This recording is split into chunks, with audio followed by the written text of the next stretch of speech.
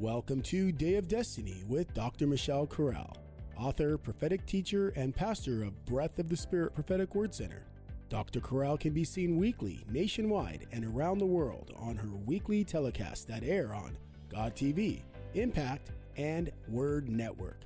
Now, let's join Dr. Corral by experiencing Day of Destiny, designed with your highest destiny in mind.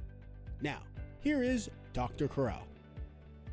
Have you ever wondered about the tongues question? So often we hear so many different theological positions on speaking with tongues. But today I want to address to you the tongues question. And today, as we continue to enter in to the time of the power of Pentecost, the overflow from the Pentecost season, we are getting ready for a miraculous move of God in this time of revival. Hi, I'm Dr. Michelle Corral, and today I want to speak to you about the tongues question. Did you know that it's very clear in the scripture that there is the sign of speaking in tongues and also the gift, the charismatic gift of speaking in tongues? And are these both the same? Is the gift of speaking in tongues that is spoken of in 1 Corinthians chapter 12 the same miraculous manifestation of tongues that happened in the upper room? Is there confusion concerning the gift of tongues? So often we put all tongues together and we really don't know what the scripture actually means.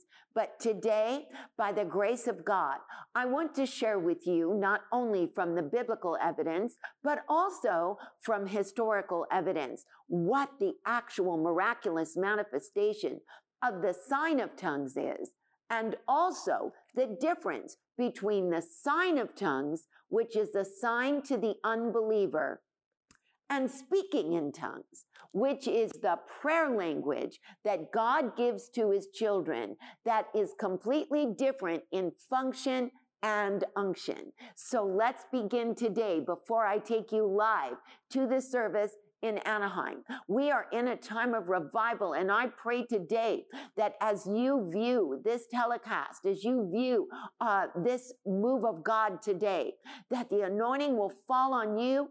I pray that as you learn the word of God, that the same thing that happened in the book of Acts, the Holy Ghost fell on them that heard the word, that you today will come up into a complete new anointing through revelation and through knowledge. Let's look at the word of God. Today, we are going to look at the tongues question very quickly before we go live to the service.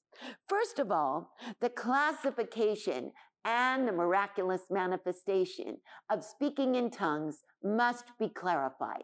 So let's go to what actually happened on the day of Pentecost. Let's look at the scripture. The Bible tells us, beloved saints, in Acts chapter 2, we all know it like the back of our hand, but I'm going to share it with you for the sake that do not know it, and we're going to compare in context what happened on the day of Pentecost, which I believe very clearly is the sign of speaking in tongues, which operates differently because tongues are a sign to the unbeliever, as we read in 1 Corinthians chapter 14, verse 22. But is that the same miraculous manifestation of the charismatic gift of tongues? Are the gifts of the Spirit classified identically with signs and wonders? I want you to understand there is a slight difference in the scripture. The gifts of the Holy Spirit are given to build the body of Christ. They are means of consolation and comfort as the body of Christ in 1 Corinthians chapter 12 works together to the edifying of itself in love. But the signs and wonders, we must understand, are specifically for unbelievers. So therefore, we may see the same miraculous manifestation, but a different function for a different unction. Don't let me confuse you. Let's go to the Word of God right now so we can completely understand the tongues question. Looking at Acts chapter 2, the Bible says, and when the day of Pentecost was fully come, they were all in one accord in one place. And suddenly there came a sound from heaven as of a mighty rushing wind, and it filled all the house where they were sitting. And there appeared unto them cloven tongues like as of fire, and it parted and sat upon each of them. Now watch this. And they were all filled with the Holy Ghost, and they spoke with other tongues as the Spirit, apathengome, gave them utterance. Now, what we see happen from that place, the Bible tells us immediately after being filled with the Spirit and speaking with not unknown tongues, but other tongues. In 1 Corinthians chapter 14, we see the specific reference to the prayer language as unknown tongues. No man understandeth him. But we see on the day of Pentecost, the day of Pentecost was a different unction for a different function.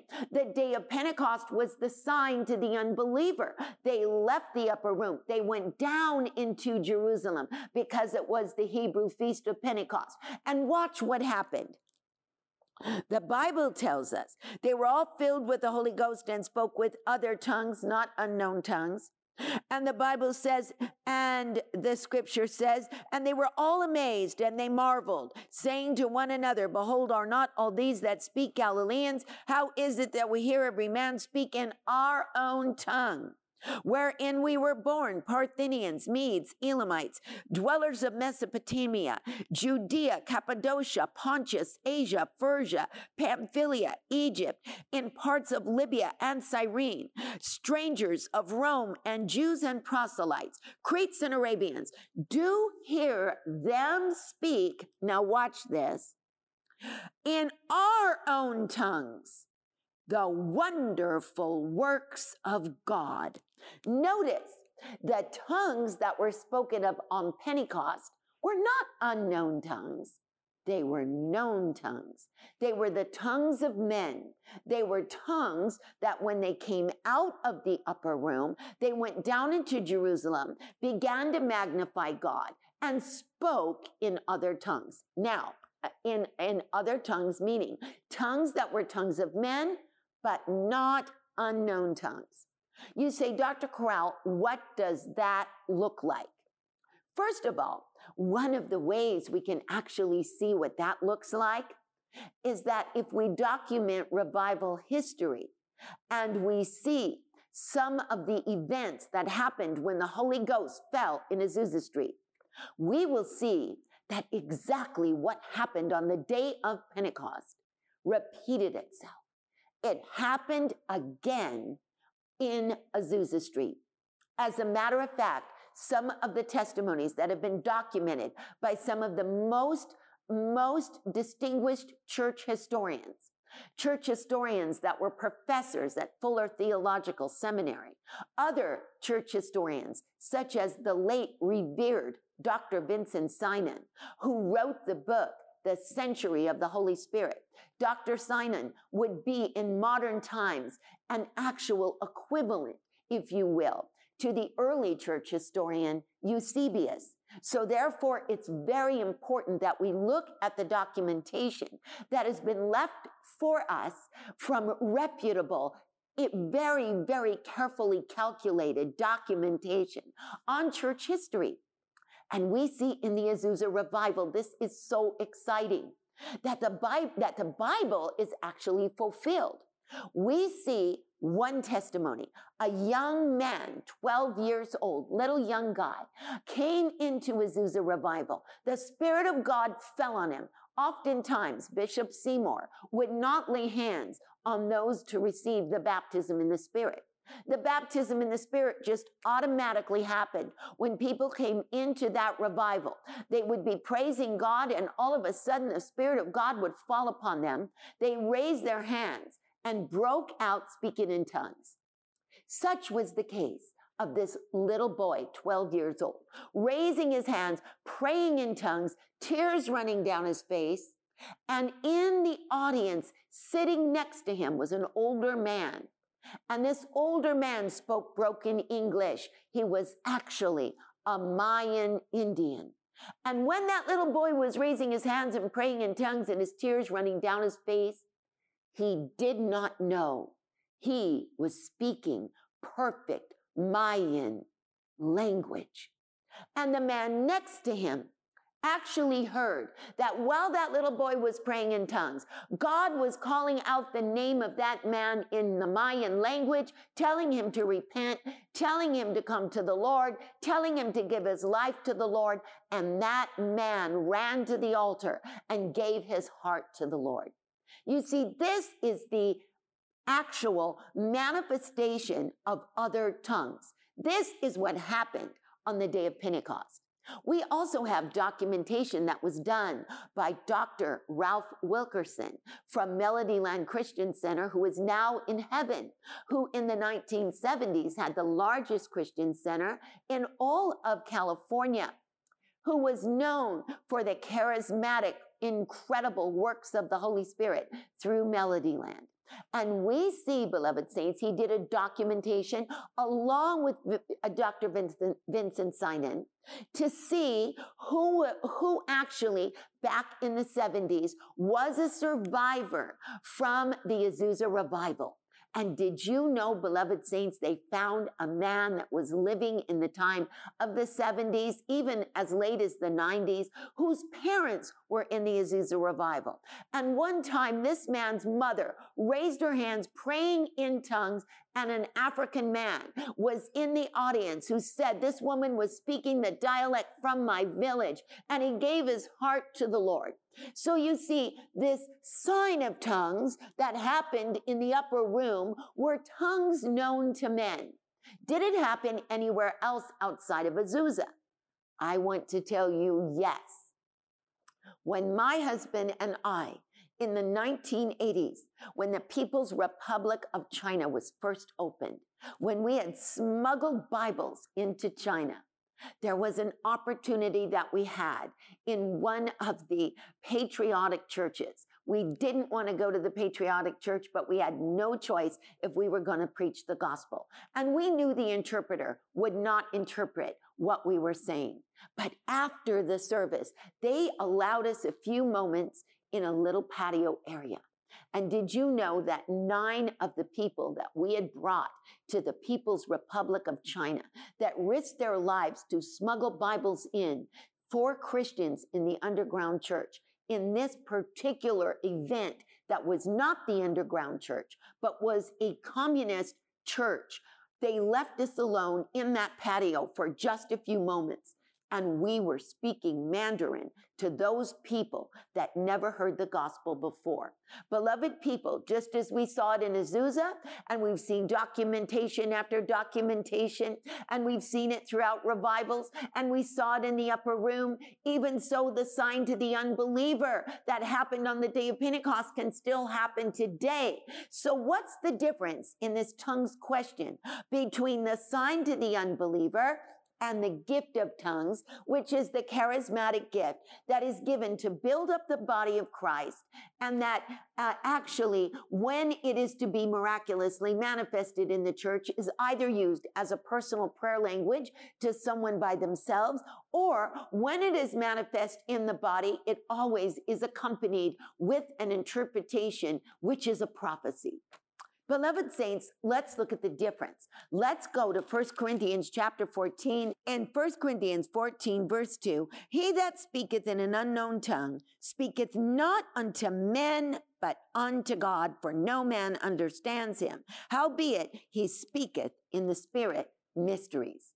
We're going to finish this up in just a few moments. I want to go live to the service in Anaheim, and then I'll be back with you to further this particular unknown tongues. We're going to pray that you receive them. We're going to pray that the power of the Holy Ghost falls upon you. We're going to pray for the sick, and we'll be right back in just a few moments. We're not mourning over Twin Towers. What the national mourning is in America is not just for Twin Towers. It is over someone's father who burned or who died in the Twin Towers. And a little boy who's celebrating his 20th birthday and his daddy isn't there. Or for someone whose grandma was working in the Dean Witter office and she's getting married now. Grandma's not there. Or for someone who was waiting for mama to come home from work, who worked in the Twin Towers and she never came home. And she's still working on closure on the tragedy of the Twin Towers. Only when we understand that the burning of the Twin Towers is not really about the Twin Towers. They can be built again even more gloriously. But what is so devastating to America is that you cannot replace a human being. And you cannot replace the damages of loss. How can you possibly compare a Twin Tower with the loss of a father or a mother or someone, little child who was playing or even at a babysitter's house and didn't know, maybe even both parents never came home? This is the sense of loss. And as we think of that, it is only when we can understand Tisha B'Av. Because Tisha B'Av is not about a burning building. Tisha B'Av is about, for every person that was living at the time of the burning of Jerusalem, it's about the loss of the presence of God. And you say, well, now it's about absence. And I want you to understand, really, saints, there are two kinds of absence. There is the kind of absence that produces longing, or there is the kind of absence where someone is not really missed. Someone perhaps, if there is a huge, huge organization or a huge job, or say everybody in the whole school is going to the zoo, and you have one teacher that took the day off, of course you would miss the teacher, but you would still see everything is fine. There's not really a sense of loss. It's just an absence. But when there is an absence with a sense of loss, then we have to understand that we are coming closer to connecting to what Tisha B'Av is all about and how it is actually related to the revival. Because you and I must understand there is the kind of loss that is agonizing. And we must understand that revival cannot come to our lives unless we are in a place of agonizing the absence of the Holy Spirit who longs to come to us. Are you with me, saints? Are we just satisfied for what we experienced in church? Are our lives just mechanical? Is our service to God a mechanical going through the motions of life and ministry? Or is there a daily fellowship with God and a daily encounter with His presence that we don't want to lose? You see, the Welsh revival only came with great prayer before.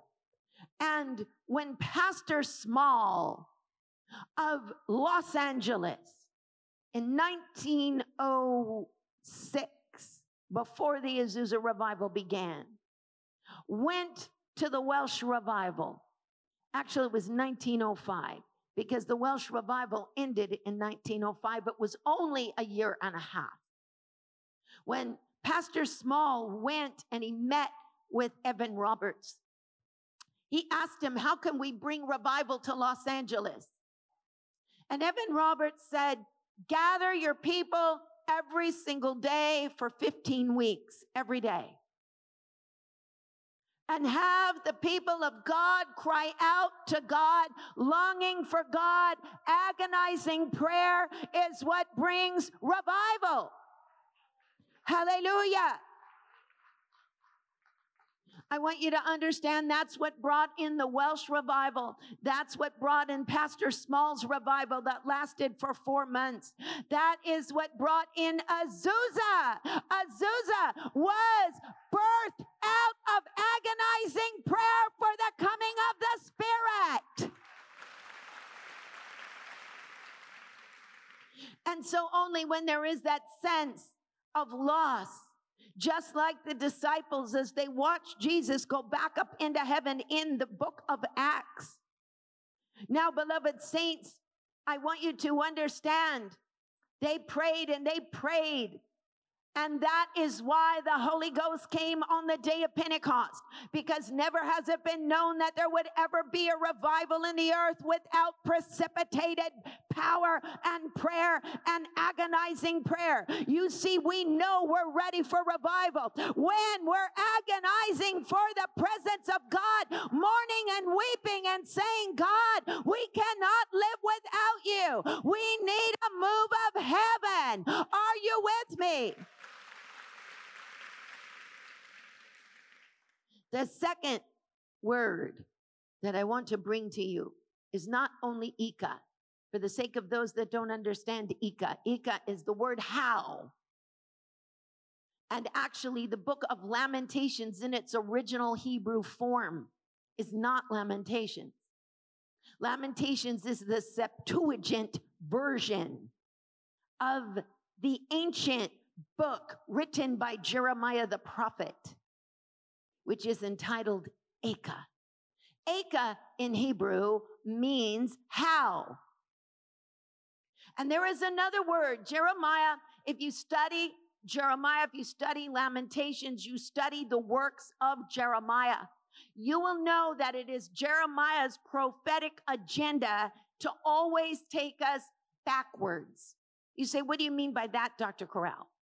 He's always using specific phrases in the way that the structure of the text is, that is also found in other places of Scripture, so that he might show us what he is saying by connecting one portion of Scripture with another. This actually is a form of biblical hermeneutics, and in Hebrew it is called Gezrah Shavah. And this word Ika, which is actually 3 times in Lamentations chapter 1, verse 1, the word how actually repeats itself 3 times. Because Jeremiah, before the city burnt, before the temple was burnt to the ground, before the sense of loss and agony came, he already prophesied that that would happen. And so therefore, he uses this word Ika, but he also wants that word Ika to be used because in another place of Scripture, we also see the word Ika. And that word Ika, which is spelled exactly like Ika, is not just man crying out for God, but also Jeremiah is showing us that God is crying out for man. And that's what Ika is all about. If you go and follow Jeremiah, you will find that he leads us right back to Genesis chapter 3. And in Genesis chapter 3, we see that the Bible says after Adam and Eve had partaken of the fruit, they hid themselves in verse 8, last line. It says they hid themselves from the presence of the Lord. How can you hide from the presence of the Lord? You can't. So therefore, Moses, when he wrote Genesis, is telling us there's 2 ways the presence of the Lord is manifested. One is omnipresence. You can't hide from omnipresence. Omnipresence is everywhere. The Bible says that the psalmist said in Psalm 139, if I take the wings of the morning and flee to the uttermost parts of the sea, you are there. And if I make my bed in Sheol, you are there. That's omnipresence. So it wasn't omnipresence they were hiding from. It was from intimate presence. It was from another kind of presence. It was from the presence of having fellowship, from the presence of eating, drinking in the presence of God, from walking with God, from fellowship with God. They were hiding from the intimate presence of God. And we see in Genesis chapter 3, verse 9, the words that God says to Adam and Eve. The Bible says they hid from the presence of Adam and Eve, and they heard the voice of the Lord God walking in the garden. And the Bible says, and the Lord God said, last line of verse 9 says, Adam, where are you? And translated into Hebrew, where are you is Aika. What does that mean to us? And what does that mean to revival? We must understand that revival, beloved saints, is not just us longing for the presence of God. But you see, in revival, God is looking for you. God wants to find you. God wants to call you. God is putting his hand on you. It is God's sense of absence. God is sensing the absence of your fellowship. God is sensing the absence of your total being surrendered to him. Do you understand, saints? The only way to understand this, beloved saints, is to go to Jeremiah. Jeremiah chapter 2. Jeremiah chapter 2 will tell us what Aika is all about. Jeremiah chapter 2, God says, go and cry in the ears of Jerusalem and say, thus saith the Lord, I remember the hesed. I remember the kindness of your youth. When you went after me, hallelujah, I remember the kindness of your youth and the love of your espousals. When you went after me in a wilderness, in a land that was not sown. Let's look at these two words that are very important here that will show us the meaning of Aika. First of all, God is saying, I remember you.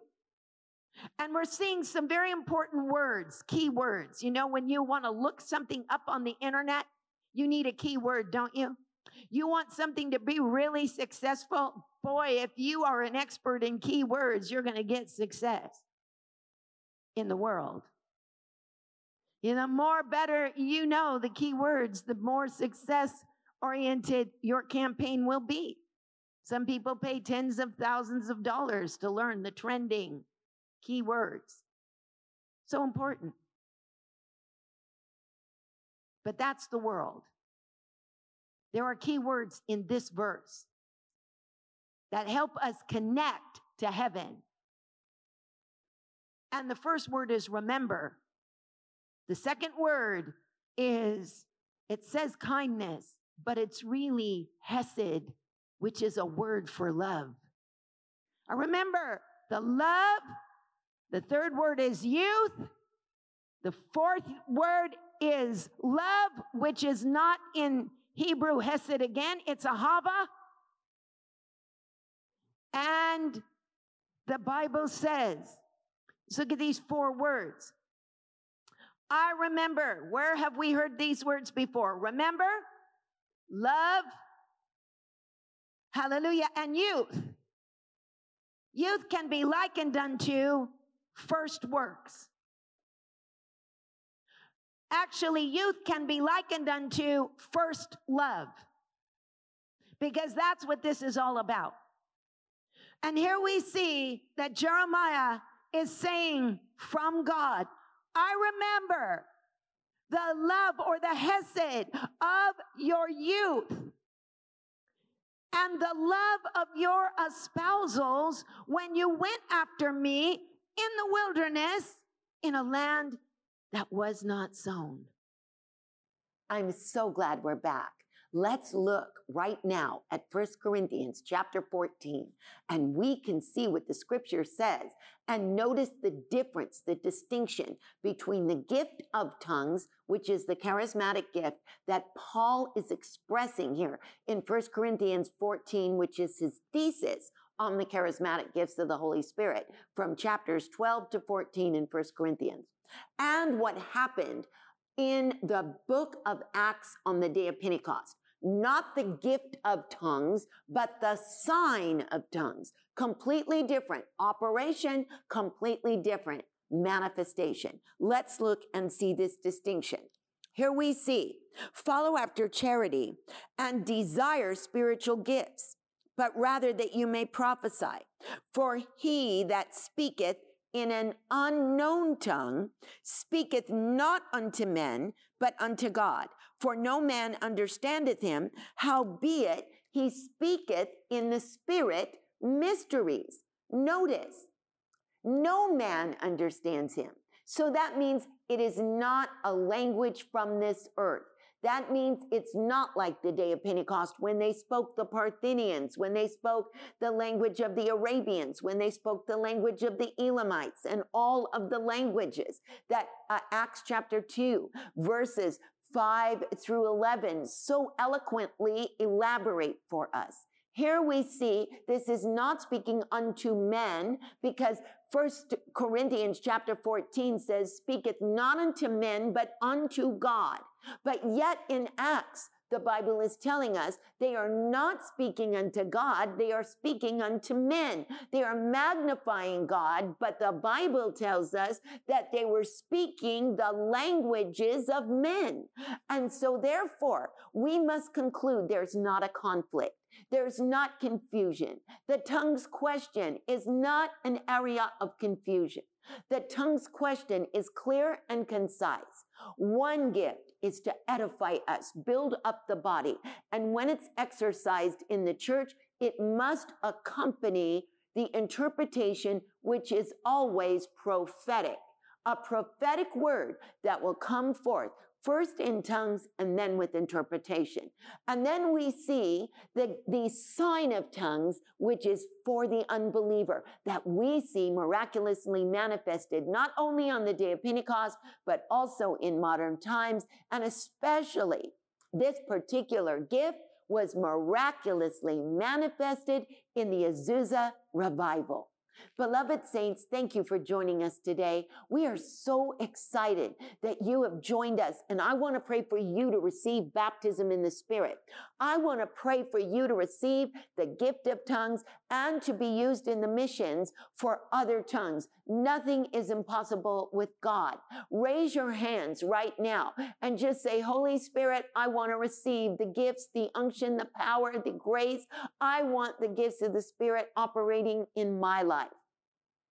Raise those hands and begin to call upon God and just begin to magnify him in other tongues. He will give it. The Spirit will give you utterance as you desire to completely submit and receive the power to become a living witness for Christ, to lay your life down for the gospel. You will receive power. After that, the Holy Ghost has come upon you to be witnesses unto me, both in Jerusalem, Judea, Samaria, and the uttermost parts of the earth.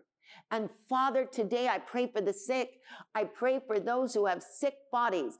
I pray for someone, Lord, today we're believing God that the word of knowledge, I believe, is being miraculously manifested because the word of God has been spoken here on this telecast, not because of Michelle Corral. Michelle Corral has no gifts. Michelle Corral is nothing. But I want you to see that the Holy Spirit, who will take the words of Jesus and he will show them unto you. His ministry is to make Jesus alive to you. We are witnesses of these things, but so is the Holy Ghost. And his witness is not like the witness of men. He is proving to you right now Jesus is risen from the dead. Not Dr. Michelle Corral. I have nothing to help God with.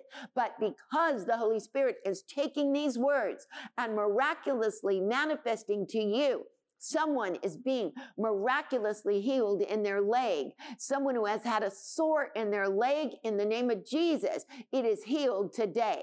And I believe several individuals that have been in a place of depression, and it hasn't been heavy depression, but it's been like a melancholy spirit. God wants you to know that it's just a transition time in your life. God is transitioning you, and the only way that sense of fulfillment is going to return to your life, beloved, is when you are able to understand the call of God on your life. Before you were born, he knew you and he called you to be his. He is bringing us back to the place of when he first put his hand upon our lives, and we just give God the praise and the glory. Someone else in this very moment, pray with me, saints all over the world, because I sense the presence of God.